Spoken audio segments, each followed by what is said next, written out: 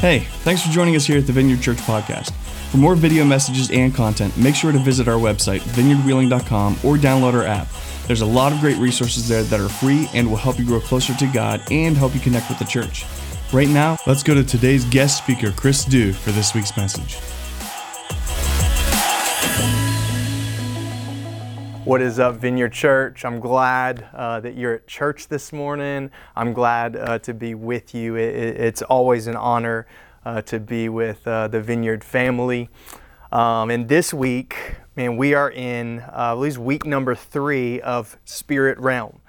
And when I get the call from Chris Figueretti, it's always enjoyable to hear the topic that I'll be preaching on. And he said, hey man, I want you to teach on Satan and the demonic realm. So that's my topic this week. And honestly, I'm really excited to jump in to it. So let's pray together. If you wouldn't mind just praying with me, and then we'll jump into the message. Heavenly Father, man, it's an honor to be able to teach your word this morning, to be able to hear your word. And I just pray that you would just really move in powerful ways in our time together. Would you draw us closer to yourself? Would you change our hearts?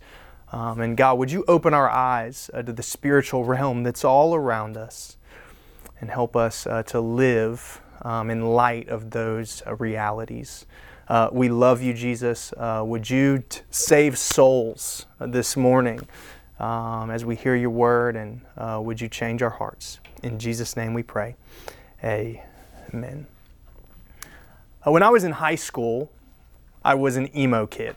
And I don't know if you guys can picture that, but had hair all up in my face. It was really long. I listened to hardcore screamo music where the people screamed and stuff. I had eyeliner on oftentimes. I was even in a band. I had skinny jeans. I haven't changed that yet, but I was emo to the core. And as you can imagine, I wasn't one of the cool kids or the popular kids. I played hacky sack at lunch, if that gives you any picture of who I was. Anyways, I was at school one time. I think I was in the 10th grade or something, and it was the lunchtime. And I'm hanging out in the lunchroom, kind of near the popular kids and the athletes and stuff like that, and I feel a plastic, I think it was a plastic bottle, hit me. And I was like, oh, plastic bottle hit me, doesn't matter. I threw it over my shoulder, and about 3 seconds later, I am up in the air, flying in the air, and then I get slammed down on the lunchroom table. And what had happened, as I threw the plastic bottle over my shoulder, it had hit one of the popular kids who was really jacked. He played all the sports and stuff. And it had hit him, and he came around and he picked me up in the air and slammed me down on the cafeteria room table. And as often happens in public school settings, everyone stopped what they were doing and they went, oh! It was one of those moments that everyone's going to remember, especially me, for their entire lives. And the hardest thing about that was that I did not know I was in that fight. That I thought I was just hanging out in the lunchroom, eating food, threw a plastic bottle over my shoulder, no sweat, and I did not know that I was in a fight up until he picked me up and I slammed my head down on that lunchroom table. And I think for a lot of us, that's how we are spiritually. That we're in a spiritual battle. It's clear all the way through the scriptures and all the way through history that we are in a spiritual battle. But I think that oftentimes, even Christians and Christ followers, that we just kind of think that we're not in a spiritual battle. And then we get slammed down on the table and we're like, what happened to me? Why did this happen? But here's the reality that I want to try to get across to us this morning, is that we are in a spiritual battle. There is a spiritual enemy who hates us. He wants to kill you. He wants to destroy your life. He wants to steal from you. It says that in John 10:10. It explains this, that the thief comes only to steal and kill and destroy. But I, Jesus, have come that you may have life and have it more abundantly. And then in 1 Peter it says this, to be sober-minded, be watchful, because your adversary, the devil, prowls around like a roaring lion, seeking someone to devour. There is an enemy, and he's like a roaring lion. He prowls around the earth, trying to devour human beings. And then lastly, in Ephesians chapter 6, it says this, for we do not wrestle against flesh and blood, but against the rulers and the authorities, against the cosmic powers over the present darkness, against the spiritual forces of evil in the heavenly places. Vineyard Church, there is a spiritual enemy. He wants to steal, kill, and destroy from our lives. He's like a roaring lion, prowling around, seeking someone he can devour. And oftentimes I think we think it's flesh and blood that we're wrestling up against, but Paul says in Ephesians, it's not flesh and blood. It's Satan and the spiritual realm out there that wants to destroy our lives. There are spiritual forces of evil in our world. And this looks a lot of different types of ways. That it can look like health issues or spiritual issues or emotional issues or suffering in all kinds of ways. But there's this quote by C.S. Lewis, and he ultimately says that there are two pitfalls or two misconceptions about the spiritual realm and about Satan in general. The one misconception is that he's irrelevant or he doesn't even exist, that there isn't a spiritual enemy and we're just all kind of hanging out and there's no evil forces. It's all good, it's all love, it's all peace, right? That's one end, and that's wrong. The other end of the spectrum is people who say everything's the devil, right? It's like, oh, I stubbed my toe, that's the devil. Or, oh man, my hair looks bad today, that's the devil, I can't believe he did my hair. Or, oh man, I ran out of gas in my car, that's the devil, right? We think everything is the devil. And it isn't either one of those options. The truth is that he does exist, but Scripture teaches that he's on a leash, that the God of the universe is sovereign over everything. But there is a spiritual enemy, and he is on a leash. That there are probably things that have happened in your life that are caused through spiritual opposition. But then there's probably other things that we may think is from the enemy, but it's really that we just live in a fallen world, or that we caused it ourselves. There is a spiritual enemy, and he is responsible for some of the things that happen in our world. But he's not responsible for all the bad things. All right, if you have a Bible, flip open to Genesis chapter 3. And what I want to look at here is the origin of Satan, and then also how he works in our world. Three of the main schemes he has that we need to be looking out for, because we are in a spiritual battle. And if we, it's like any good sports team, that when you're about to play another team, and you know, I got to do some research on how they operate and the plays they run and the schemes they have. And that's what I hope this scripture does for us here today, is that it helps explain, hey, here is how the enemy works. So first, the origin of the devil.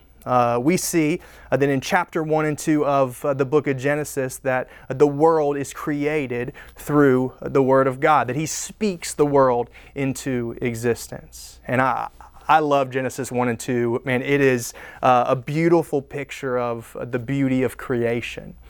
That He speaks animals into existence. He makes peacocks and insects and all kinds of cool animals, right? It's beautiful. Then He makes humans, and it's awesome that we have this unity with God, this closeness with each other. It is absolutely amazing. And in the course of that time, He also creates angels. And we don't have that clearly accounted for in the Scripture, but angels are created beings. And he speaks them into existence as well. But then in chapter 3, that we see there is a serpent that is evil here. And we get a glimpse of how that happened. It's in Isaiah chapter 14. And ultimately what it explains is that Satan had been an angel. That he was one of the angels that God created. But he hit a point in his life as an angel where he's like, man, I don't just want to be an angel. I want to be like God. I want to be in control. I'm pretty awesome. I want people to look at me. I know he gets all the credit, but why can't they look at me? And he pretty much explains, I want to be like you. So he gets cast out of heaven. And it explains in Isaiah 14 that 1/3 of the angels actually follow Satan out of heaven. And that's where we get the demonic realm from. And then we see him pop up here in chapter 3 of the book of Genesis. And ultimately what we see is that he comes up to the woman and the man who was with her, and he starts to tempt them. He has these schemes, these 3 schemes primarily that he tries to get them to turn away from the God of the universe and go into his destruction ultimately. And as I said earlier, we need to know these 3 schemes because it's the same way he's worked all through history and all through our lives as well, and how he's currently working right now. So 3 ways that we need to be aware of how the enemy works. Here's point number 1. He redefines what God has said. We see in verse 1 through 4. He comes up to the woman, he says, "Did God actually say that you shall not eat of any tree in the garden?"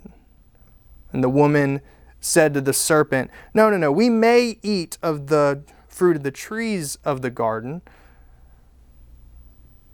But he said that you shall not eat of the fruit of the tree that is in the midst of the garden, or shall you touch it, lest you die. But the serpent said to the woman, You will not surely die. Ultimately, what the enemy is trying to do here is that he's trying to redefine the rules that the Lord has organized. The Lord has clearly said that it is not good that you should eat from this tree. All the other trees, it's so good to eat. You enjoy them, you have fun. But this one tree, you shall not eat. It's not good for you. It will actually kill you. And the enemy says, No. Adam and Eve, listen. You won't surely die. Actually, what God said was a lie. You can eat of this, and it's actually going to be really awesome for you. Man, and we see this all over the place in our day and age, right? That the enemy tries to weasel his way into our world, into our culture, and say, I don't think God actually said this about sexuality. I don't think God actually said this about how to treat your spouse. I don't think God actually said this about how to treat your money. I don't think God actually said this. And what the enemy does is he tries to twist the clear things that God has spoken the clear rules, the clear principles that he has said that this is good, this is not good. He tries to twist these things. How he works is that he tries to redefine what God has said.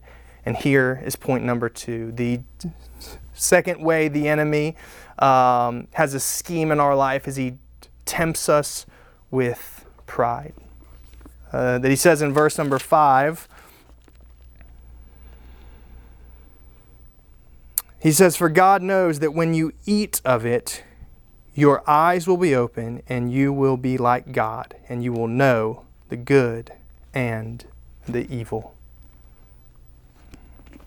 He ultimately comes up to Adam and Eve, and he says, man, he's holding out on you. The Lord has this extra special stuff. He's holding out on you the good things, and you can be in control of your life, is ultimately what he's saying. You can be in charge. You can be the captain of your soul if you want to. See, it's not good that he's in control, that he's in charge.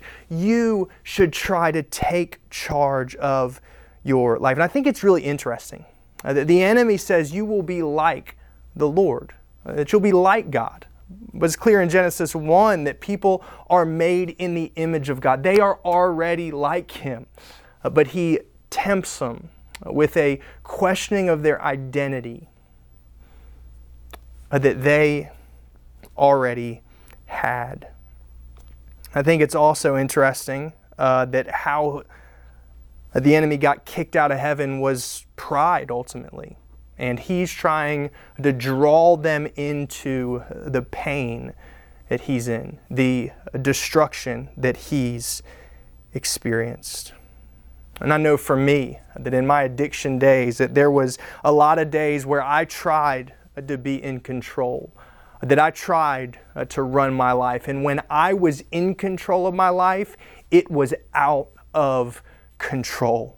I tried so hard to manage all the different areas and try to be the captain of my soul and try to rule and reign over my life. And what I realized is that when I was in control, meant that my life was out of control. But this is all over the world today, that people want to be the captain of their own soul, to make their own rules, to redefine what is good and evil. And ultimately they want to be in charge of their lives. But the thing I want to point out is that every time we think we're in charge of our own lives, that our lives are oftentimes out of control.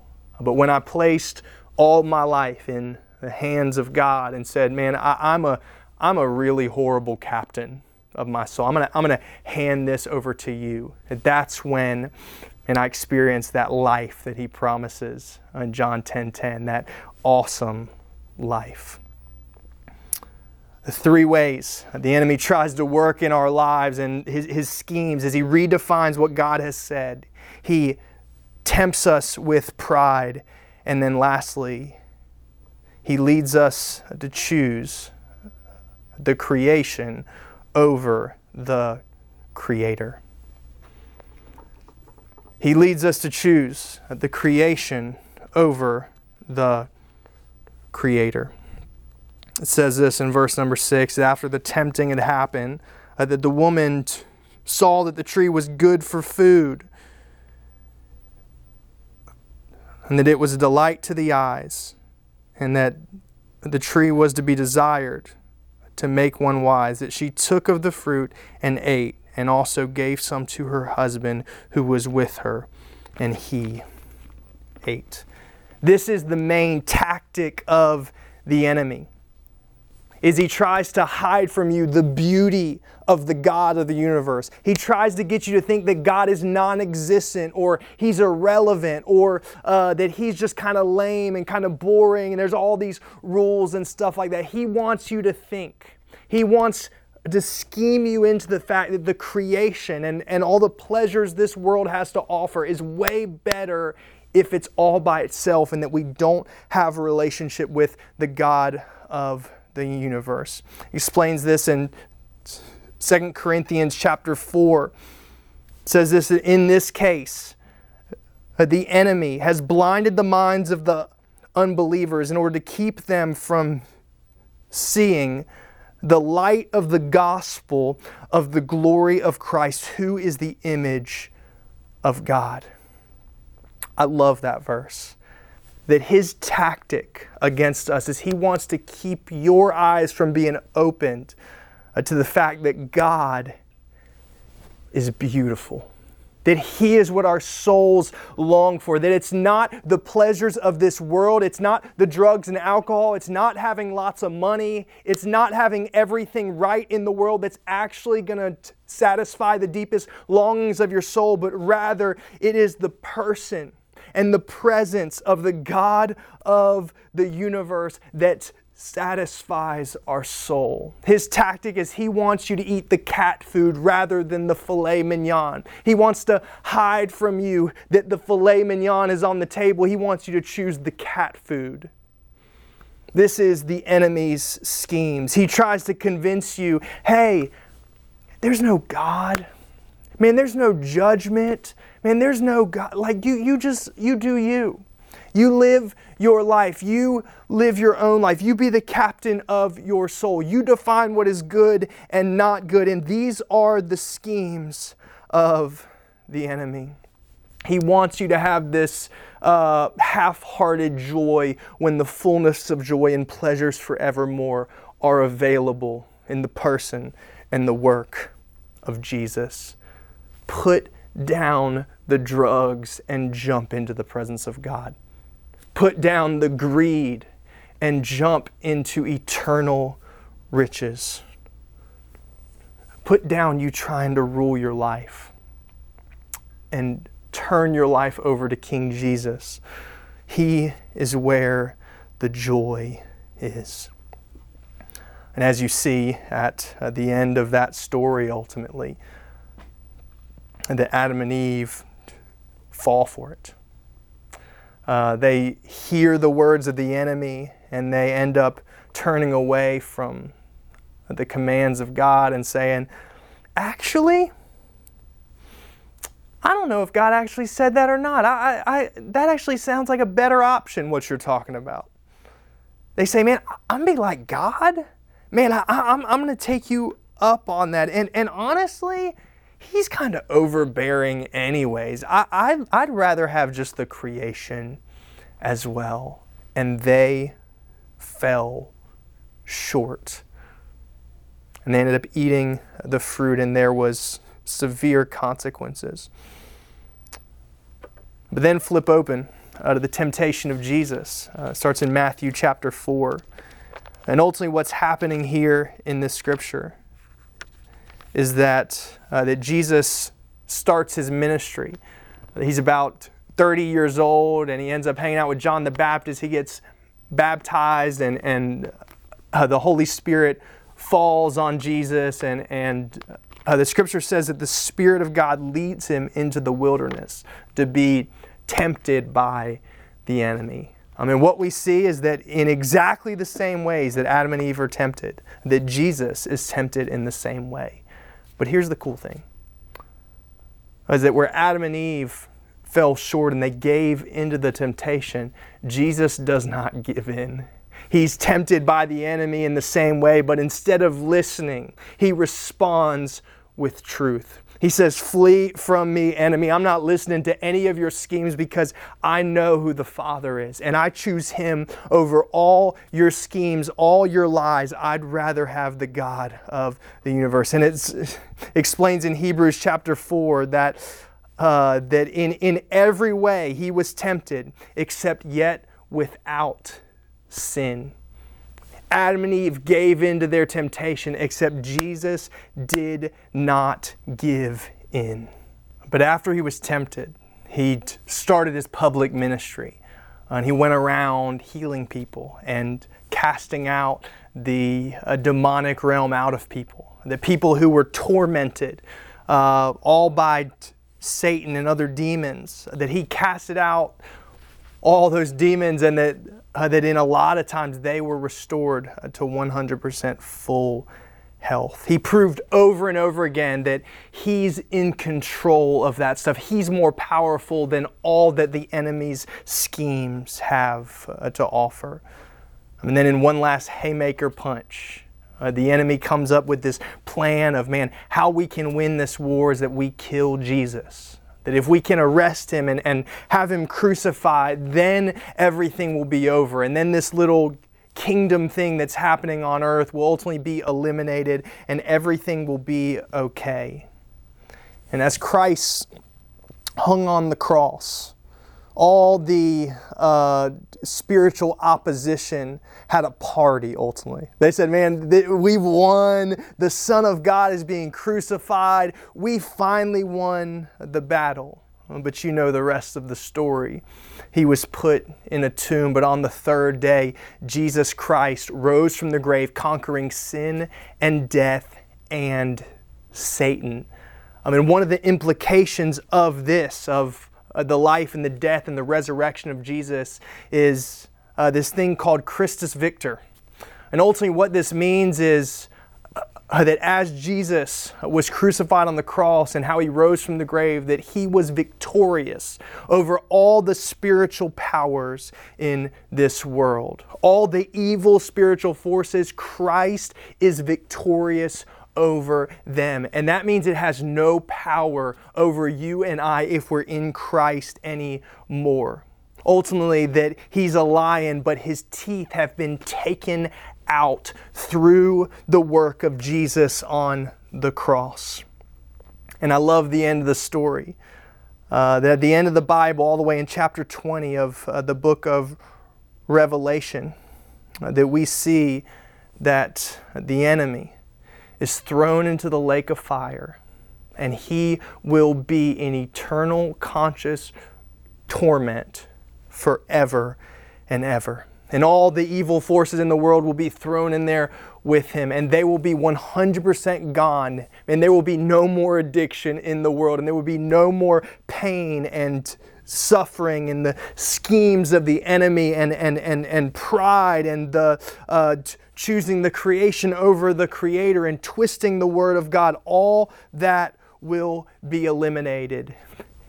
And for you and I, if we're in Christ, we will rule and reign with King Jesus on earth forever and ever in perfect intimacy. I don't know about you, but I'm excited for that day. But here and now in 2020, heading in to 2021 pretty soon, man, we live in the in-between of the already kingdom and the kingdom yet to come. The already and the not yet. That one day the kingdom will be or the enemy will be eliminated. But right now, he's alive and well still. He's prowling around on earth. He's absolutely on a leash, but he still is here. And you and I are still in a spiritual battle that we need to be aware of. But there's 3 ways that we can ultimately take part in this spiritual battle, because he's here and we're in a fight and that we need to be able to fight back. So here are the 3 ways that you and I right now are able to battle against the spiritual opposition. Here's point number 1. Man, we need to stay alert. Stay alert. The scripture that we talked about earlier in 1 Peter says, "Be sober-minded and be watchful, because your adversary, the devil, prowls around like a roaring lion seeking someone to devour." We need to be awake and we need to be alert. Oftentimes, how the enemy comes is not with a red outfit and horns and a pitchfork. Right? That's not how he works anymore, because we'd be like, nah, there you are, stay away. But oftentimes, how he comes is like an angel of light. That he comes with an idea that looks right, but it's not the Word of God. He comes with ideas that makes sense, but it's not Jesus. We need to be aware and alert and awake, and every morning put on the armor of God, that we're not tempted and led astray. We have to stay alert. And I'll just be honest with you, I've had a few conversations this week with people that aren't Christians, but are spiritual and stuff. It's for a class project. I've got to interview people that are spiritual but not Christian. And it's interesting to hear their stories and to hear how they've been just kind of deceived into believing this spiritual stuff that's not in line with the person and the work of Jesus. And I think it's interesting how the enemy oftentimes works, as he gives us a counterfeit version of the beauty of God. That there is power in the spiritual opposition stuff, except it's a counterfeit power of the real thing. And we've got to be alert, and we've got to be aware of these things, or else we're going to get drawn into his schemes. I mean, we have to stay alert. Here's number 2. Submit to God and resist the devil. Here's a promise that's found in James 4:7, that if we submit ourselves, therefore, to God and resist the devil, it says, here's the promise, he will flee from you. As we lay our lives down at the feet of Jesus and say, hey, you have every piece of this. And every time we see the enemy coming, that we give him the stiff arm and say, no, I'm running away from that. The promise of the Bible is that he will flee from us. But here's my question to you this morning. What part of your life is not surrendered to Jesus? Man, what part of your life is not surrendered to Jesus? It's how the enemy works as he comes through the spaces in our life that aren't surrendered. The promise of the Bible is if we will submit ourselves to King Jesus and resist the devil, that he will flee from us. And then lastly, and I think this is my favorite, sling your sword. Sling your sword. Explains in Ephesians chapter 6 that we have a weapon that we can use against the spiritual forces and the spiritual opposition. And it's the Word of God. This is the sword of the Spirit, is what Paul says. We have a sword, and I want to just encourage us. Let's spend some time in this book, a lot of time. Like, let's put this way down deep in our heart. Like, let's not just go about life like, yeah, I go to church on Sunday and then I kind of do what I want. No. Let's every day, let's jump into this. Let's hide these scriptures in our heart. Let's live according to the Word of God, because there is a real spiritual enemy. He wants to steal, kill, and destroy from you and I, but there is victory in Jesus. You have access to all the armor in Jesus. You have access to the Word of God, the sword of the Spirit. So let's spend time in this. Let's pour ourselves out for the person of Jesus and His work. Let's pray without ceasing. Let's live lives that are all in for King Jesus. And I love how we talked about how that Jesus has all authority over all the spiritual opposition. And then we see that He hands that authority over to His closest followers and says, hey, now you guys have authority over the spiritual opposition, Satan and the demonic realm. And the cool thing, it's a spiritual reality, is that if you're a believer in Jesus, you also have that same authority. The same power that raised Christ from the dead literally lives inside of you if you're in Christ. You don't have to give in anymore. And you don't have to be scared of the demonic realm either, because perfect love casts out all fear, and you've experienced perfect love in the gospel. He who lives in you is greater than he who lives in the world. You are more than a conqueror through Christ who gives you strength. We are in a spiritual battle. The enemy has schemes that we looked at. Questions the Word of God. He tempts us with pride. He leads us to choose the creation over the Creator, the cat food over the filet mignon. But Jesus conquered the enemy. He is victorious, and He invites you and I into that victory. And how we do battle is we got to stay alert, stay awake, stay aware. Hand our lives over to Jesus and say, hey, I submit my life to you. I'm going to resist the enemy. And then we can sling our sword through prayer and through the Word of God. Let's pray real quick if you don't mind. And I just want to give you a chance to respond to the message that we just heard.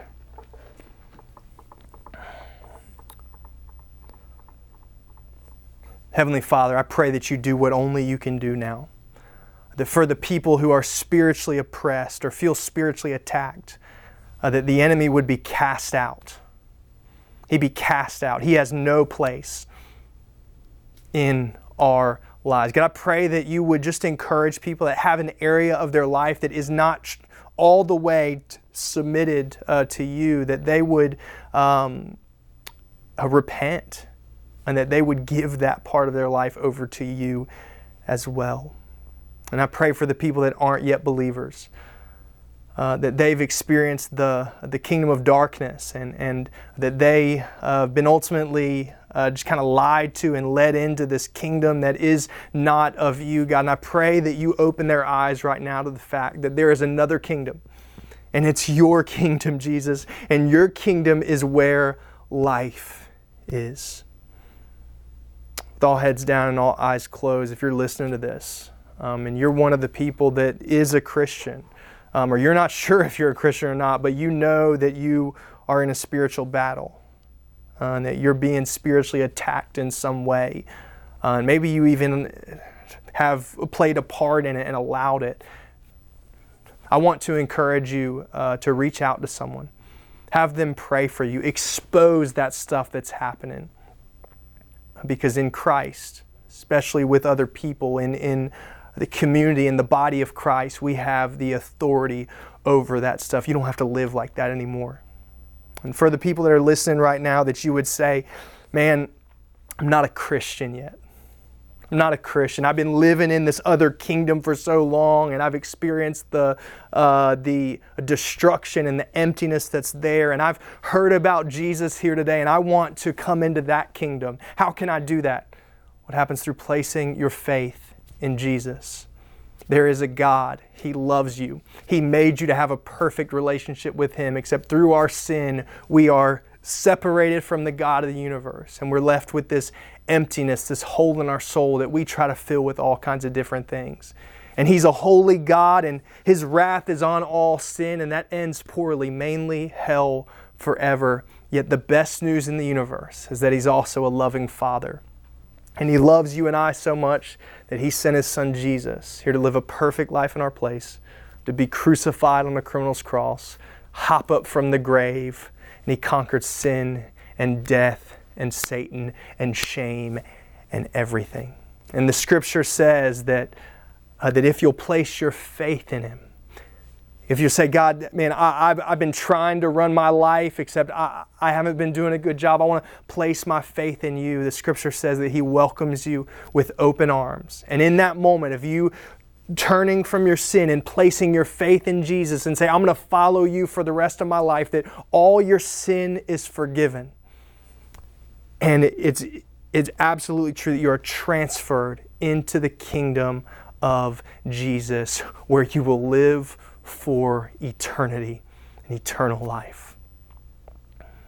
If that's you, I'm just going to lead you in a prayer. It isn't the prayer that saves you. It's not if you get all the words right, then you're a Christian.